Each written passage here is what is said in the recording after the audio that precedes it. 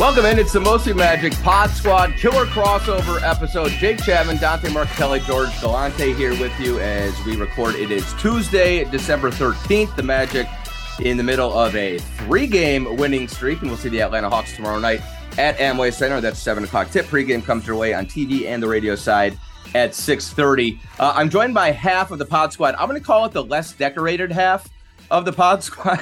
Fair enough.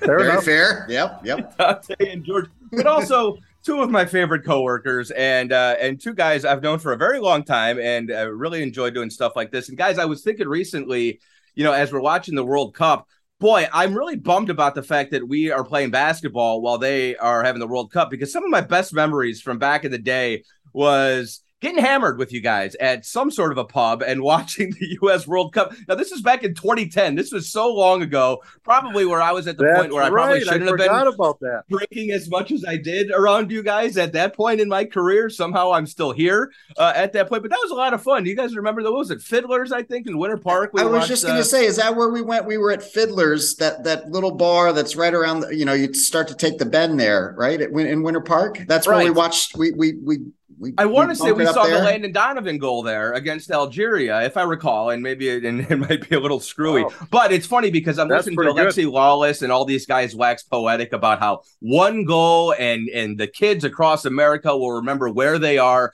as they saw that Landon Donovan goal or that Christian Pulisic goal. And I'm pretty sure I remember where I was, but I'm not positive because of the amount that I... It's very clear that had more of an effect on you than it did on me, because I couldn't tell you who was playing, who scored any goals, what year it was, what day. In fact, I'm not gonna lie to you, Jake. I didn't know you were there with me, George. I didn't remember that part. No, I remember that. I just remember going for breakfast. We still had to work the rest of the days, but you had the day off, and sounds like you had yourself a good time. I think so. That's great. And but you know what? I love those memories. I remember growing up as a kid. I was in Boston in '94 for the '94 World Cup, and it was unbelievable. Brazil against Italy. We went to downtown Little Italy. George, we go there now in the North End. TVs in the streets, and Italy lost on penalty kicks. Roberto Baggio, their best player, kicked it over the goal, and Italy lost, and it was a very somber feeling there. And so, it is. It's it's just obviously like the Olympics, right? Every 4 years, but these have been great games. I'm not a soccer fan or aficionado by any means, but they've been great to watch. I can't believe you have deep soccer. I have no soccer. Baggio, he pulled Baggio out of his Baggio. Yeah, he sure did. He absolutely. Yeah. How do you think his night went that night? Do you think he had a peaceful flight back to Italy, Roberto Baggio? I'm sure he got. Oh yeah. I'm sure his family wasn't bothered at all. He's their most decorated soccer player. Their goalie, Gianluca Pagliuca. I'll never forget that either. That was great. But it was a lot of fun. But I never heard of the World Cup. I didn't know anything about it till that happened. And then I'm with all my Italian friends and family, and that was the team you cheered because the U.S. I think they lost to Delaware, Vermont, and whatever. I was going to say, you're Italian? They didn't have a great run. But anyway, it was fun. It was fun. But it's great. I think it sounds like the U.S. is on the come up, and this was great watching the U.S. here in this one. We had an argument, George. See if you can just jump in real fast. It wasn't an argument, a little debate. Can the U.S. ever win a World Cup? No. Thank you. Come on, I don't think, because this is my opinion, obviously, and I don't know soccer well at all. Clearly, not as well as you two football experts over there. Correct. I think the other country, I just look at the South America countries like Argentina, Brazil. You take France from Europe. These countries have been just powerhouses. Italy for years, powerhouses, just year after year after year. I mean, you're going to have the Moroccos of the world that maybe slide in. I mean, who's to say Morocco can't keep this thing going and win 2 more games and get through? But how many times does that happen, Jake? I mean, let's look at the I'm history of just this saying, World Cup thing. we have qualified for more World Cups since the turn of the century than Italy has, than your guys' homeland has. Right. And Croatia is a country the size, with the population smaller than Alabama. Like, if Croatia can find enough good players to field a World Cup class team, a World Cup champion class team, then I feel like we can pull a few of them, right? I hope. I mean, you always root for us, right? I mean, USA. But because we have more people doesn't mean we'd be good at the Celtic games either. I just don't. Also true. Fair. I think it's what you grow up doing. I think it's what you grow up doing, and what's and what's popular, and the best soccer players don't seem to be from here. Now, Pulisic can change that, and that may certainly change, but it's been pretty tried and true here for quite some time. We're coming. If Morocco can make a run, I mean, that's inspiring. I think it would be great. It would be a great story. It would be a great Jake, story. I didn't realize you were such a soccer nut until you walked into the office with that scarf on the other day, and I said, "How cold is it outside?" And you were like, "No, this is what we do." I enjoy the fact, George, that I don't know a ton about it. Like, I've been kind of learning.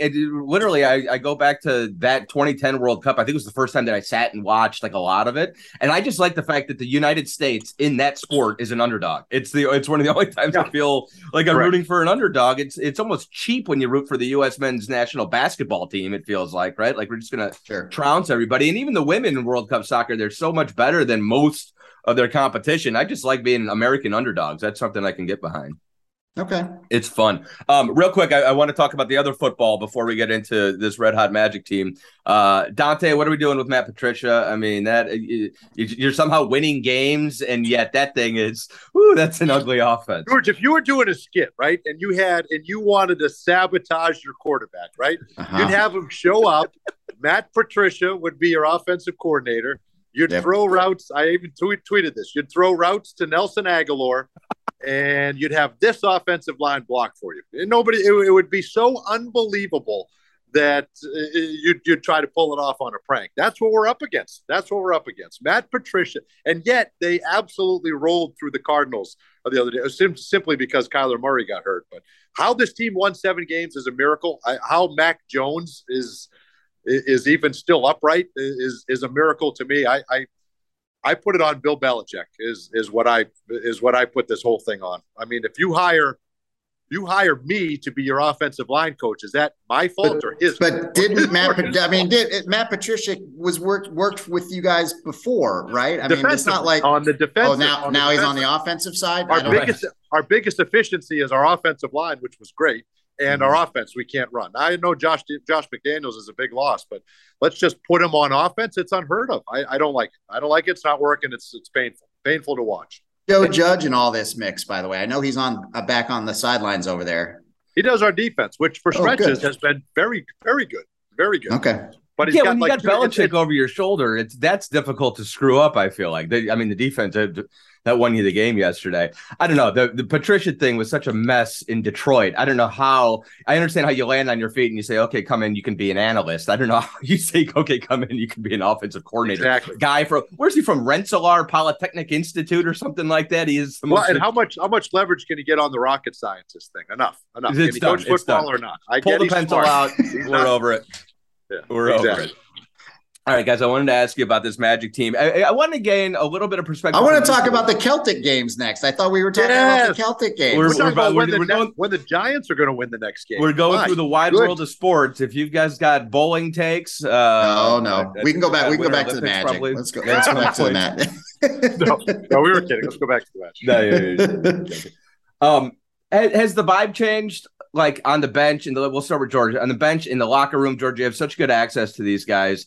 Was there any sort of a turning point? Does it just feel like they kind of got sick of the results, or has anything been different the last week or two? Or and that's Markelle and Cole came back. That's the crazy thing, Jake and Dante. I don't know if you can speak to this too. I don't feel like the attitude in the guys has changed very much. I mean, even during the 9-game losing streak, and honestly, it all circles back to Jamal Mosley. I mean, the guy is so positive all the time. He doesn't allow any negativity to creep in with the group. We spoke, he and I'm trying to remember what game it was. It was on the last trip, so it was either the Cleveland game or the Toronto game. Oh, so you speak to him, so you get to talk to him every once in a while. I mean, I know you do too. It's for about what, a 3 minute span.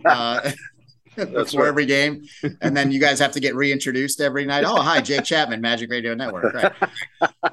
That's a joke. Jamal is great. Jamal's fantastic. I'm joking. So we were talking during the, I don't remember at what point the number was, 7 or 8, and he asked me how many games was the losing streak at that point. And I told him, and he just said, he goes, it doesn't feel that way. And I said, well, which direction does it feel? Does it feel better or does it feel worse? And he goes, honestly, it feels better. And I said to him, I go, well, good. Cause for me, it feels worse. Because for me, it feels just, like 12. He's a very George answer. He's so up. And so I don't think he allows this group to get too high, too low. And then when all we needed was one. He felt like all we needed to do at some point was break the dam a little bit and just get through there. And then once we got that Clippers game, it's just like the other direction. Losing can sometimes snowball, right? And it's hard to break that trend. Good point. Well, winning can snowball too, and you start to develop the habits that get you over humps that maybe 3 weeks ago, we wouldn't have won that Clippers game, whether Paul George and Kawhi Leonard step on the floor or not, because we throw the ball into the fourth row, we miss 8 shots in a row. Like who knows? And we just needed one to break through. And so I don't think the attitude is any different at all, Jake. I think the attitude, and it's all a credit to Coach Mosley, is still high. These guys are in there working all the time, and they're looking to get better. I know it sounds cliche, and fans maybe are tired of hearing the same lines over and over, but that's what is going on in that training center all the time. Well, and Dante, you and I have been talking about it. I mean, you can pinpoint how different things have looked, especially offensively, to when you got back guards. It's shocking how much guards matter in NBA basketball. It's just everything just feels so different on that end of the floor. And everything has fallen into place, it feels like. Now Paolo and Franz can do the things that they're supposed to be doing. Just feels like everything is so much more organized, and it's not just Markelle. I think having Cole out there has played a huge role. Everything is there's just an order along the rotation that you haven't seen. I'm all for positionless basketball to a point. I'm all for positionless basketball for stretches. I'm all for Franz and Paolo and these guys handling the basketball for stretches of time, not for entire games and not for an entire quarter of a season. Like, you need guards, you need ball handlers, you need guys that grew up doing this. Now maybe we get to a point where that's their role, and maybe they are the Kevin Durant's and Draymond Greens, and they've got the ball in their hands the entire game. LeBron James, they could get to that. That's not what they've grown up doing. They're getting better at it, and I think they can continue to develop in that way. But you watch Markelle Fultz, and Jake, we were talking about this, but there was a great tweet. In 4 seasons as a starter, Markelle Fultz is 39 and 38. 39 and 38, 4 years as a starter. When he's not starting, is 44 and this team is 44 and 138. Like, that's a big difference. So now you go to just guards, from just guards to the right guards. So now, Markelle Fultz means an awful lot to this team. So having him out there just calms everything down, settles everything down. We had Markelle Fultz on our podcast, Magic Pod Squad. He's just talking about, he's his 6th season in the NBA. He's 24 years old, and he's the seasoned vet on this team. And he hasn't even played 3 full NBA seasons yet. It's absolutely remarkable. So I think we have to keep all of that in perspective, when we look at these guys. But I think having guards back, having Markelle Fultz back, having Cole Anthony, can he be a spark plug off the bench if that's the role that he goes with? You need guys that can get you into your offensive sets and then create a shot when the offense breaks down. And unfortunately, our offense breaks down a lot. So we've needed guys to bail us out, and those guys can do that. Paolo can do that. Franz can do that. Now you're seeing Paolo and Franz do what they do best, playing off the ball and just handle it for stretches. Dante, and I kind of want to ask you guys both this question. Are there voices emerging? Is Markelle the leader? Are there voices emerging that you hear during the huddle, George, at practice in the locker room? Who are the leaders? We heard Wendell a lot. Well, you can't lead when. Well, I'll tell you this hurts. real quick. Because I stick my head, and then George can speak to the practices and buses and all that stuff. But I stick my nose in the huddle, and Paolo will come back, and if there's something he's not happy with, or that he is happy with, or that he thinks they can do better, he'll voice it, and he'll tell it to whoever, and he'll come in and he'll make that point. And Markelle is talking the entire game, and he's making, he was making points when he was not playing, but I think, as we all know, it has way more weight when you're on the floor and you're in the battle with the guys. So he'll do that during timeouts too. So those, to me, are the two more vocal guys. And I don't know, George, Franz seems more animated this year too, yeah, right? I mean, that's what I was going to say. I mean, you hit right on Paolo, right on the head. I was going to bring that up, that I think he's starting to immerse himself a little bit more into things like huddles and that type of thing, and being vocal.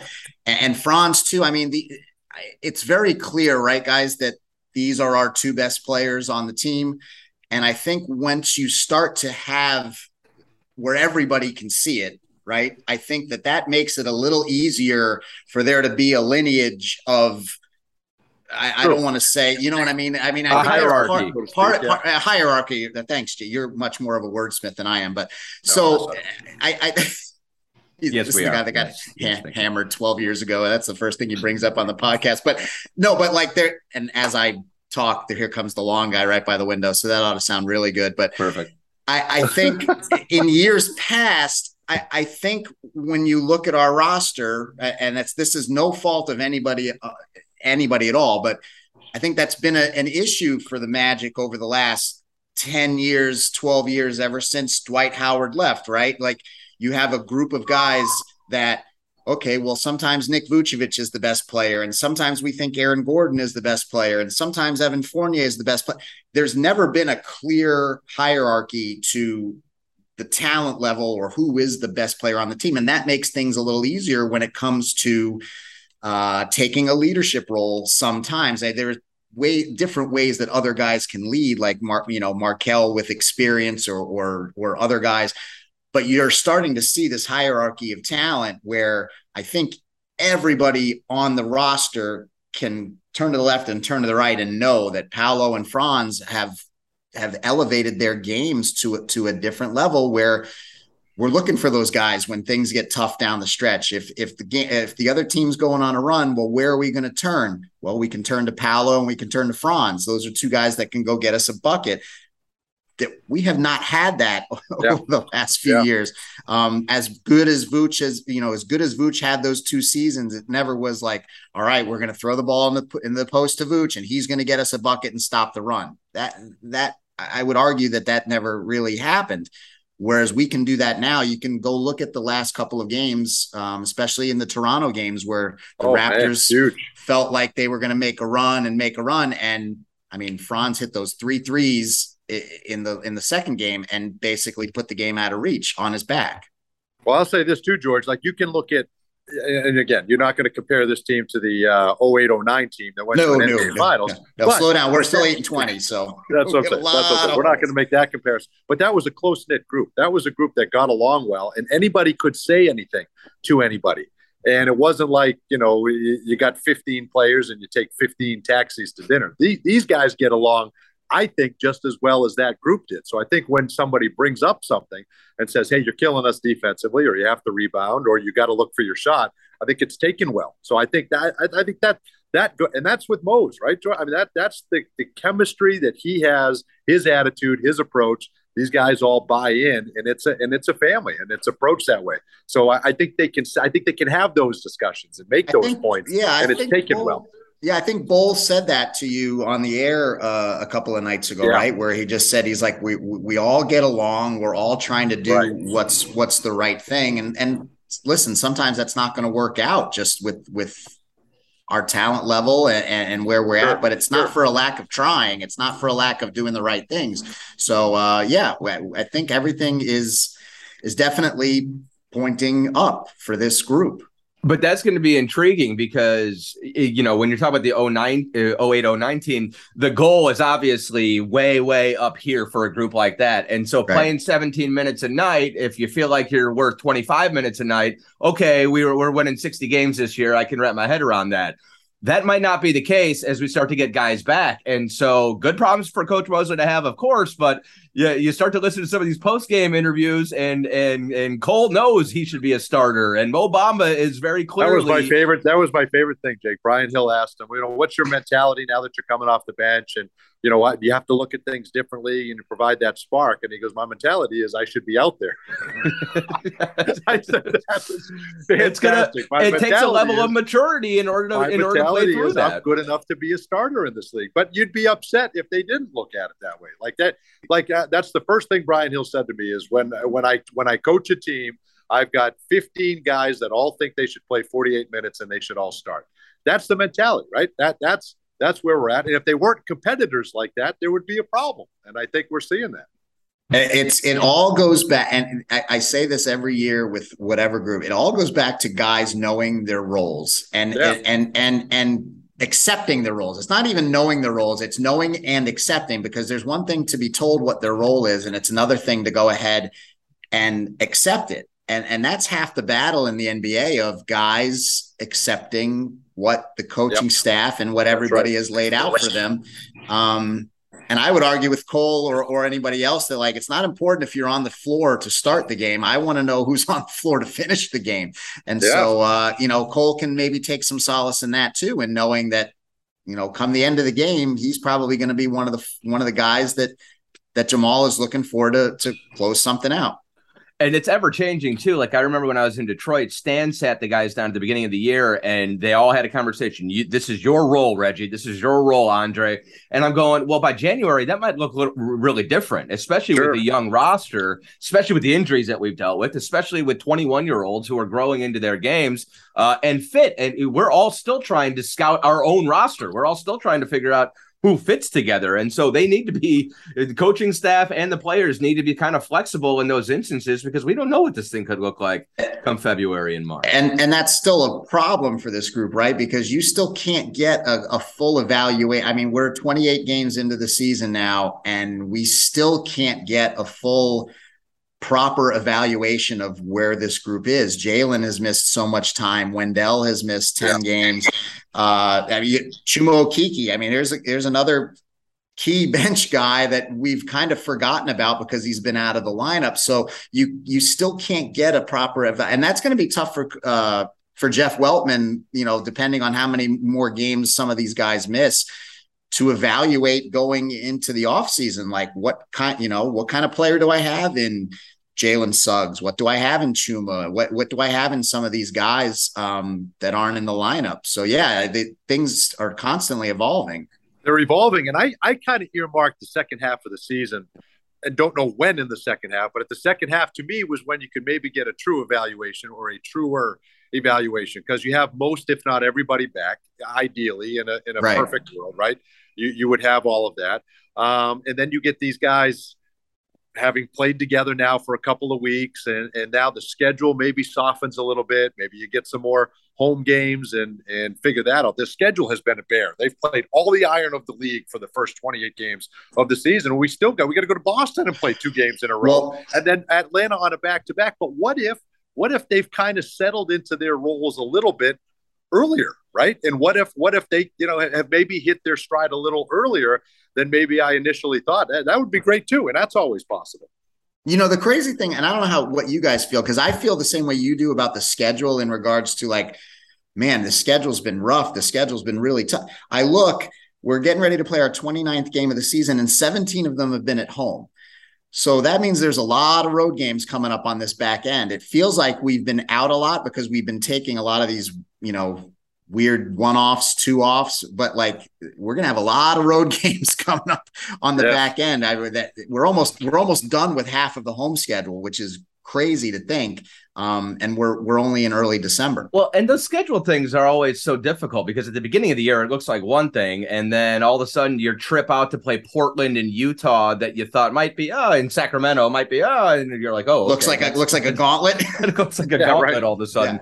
Yeah. Meanwhile, you had your Chicago date circled and you're like, maybe we can maybe we can cruise a little bit there. So who knows? One injury obviously changes everything, and getting guys back changes everything for us. So it does feel like it breaks a little bit. We got a tough weekend with Boston, but we do have a couple sub 500 teams. We got the Lakers coming in on the 27th. That's an easy dub. Yeah,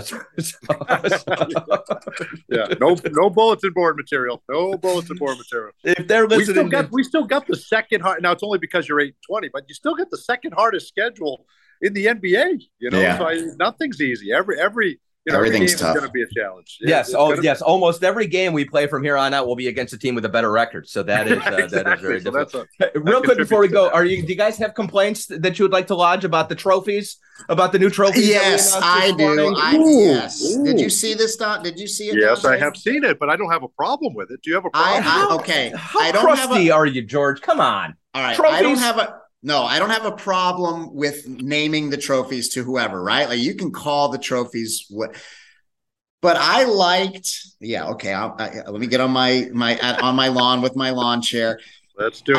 I like the fact that the MVP trophy looked like they all looked different, right? The defensive player of the year was when Dwight got it a couple times, 3 times, it was this guy in a defensive stance. And then the 6-man trophy all these trophies look exactly the same. They look like they got they look like they went to a garage sale and bought 4 trophies all with but it was like a box set, right? Like they're all shaped with the crystal, but the little gold guy inside is a little bit different. This guy's aiming to the left and this guy's aiming to the right. Like, what?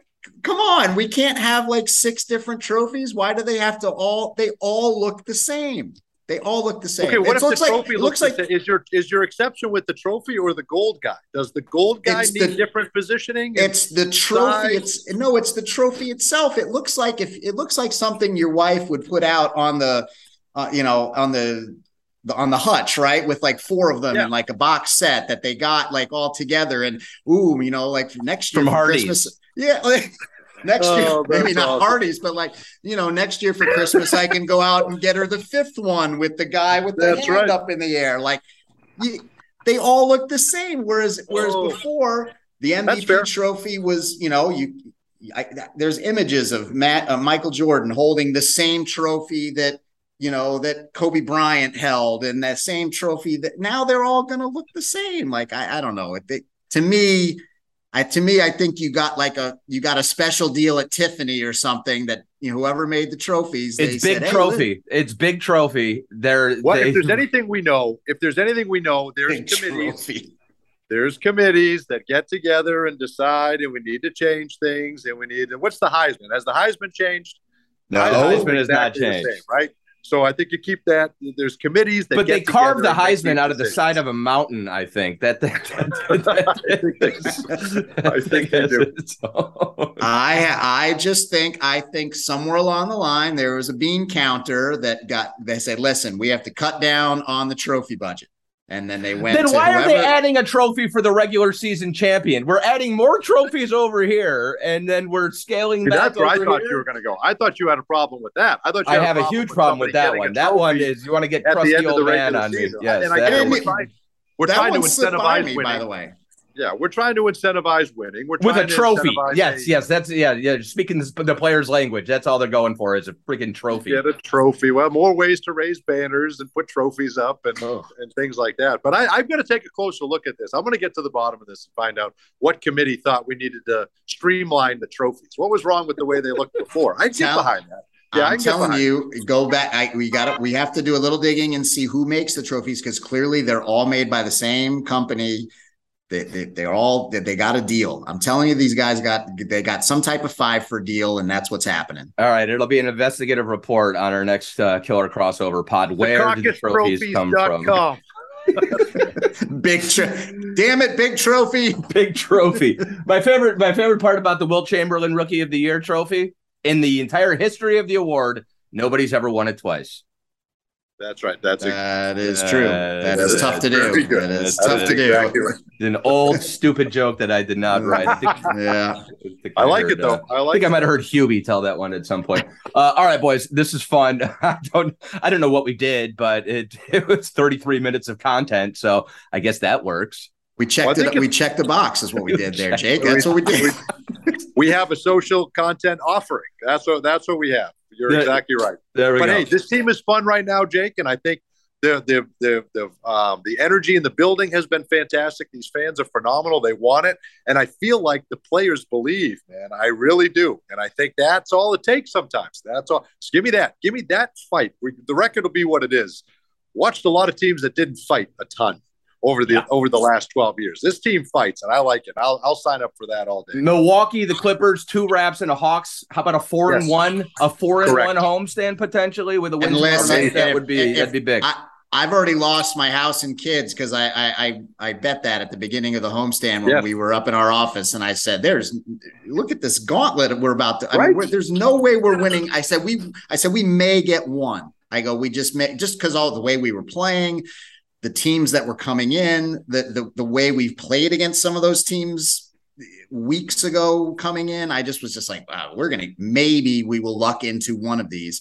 And now we have a chance to win 4 out of 5. It's a credit. It's a credit to those guys because they are continuing to work and continuing to battle. And they took your children over that. Wow. I know, right? Yeah, I'm going to miss them.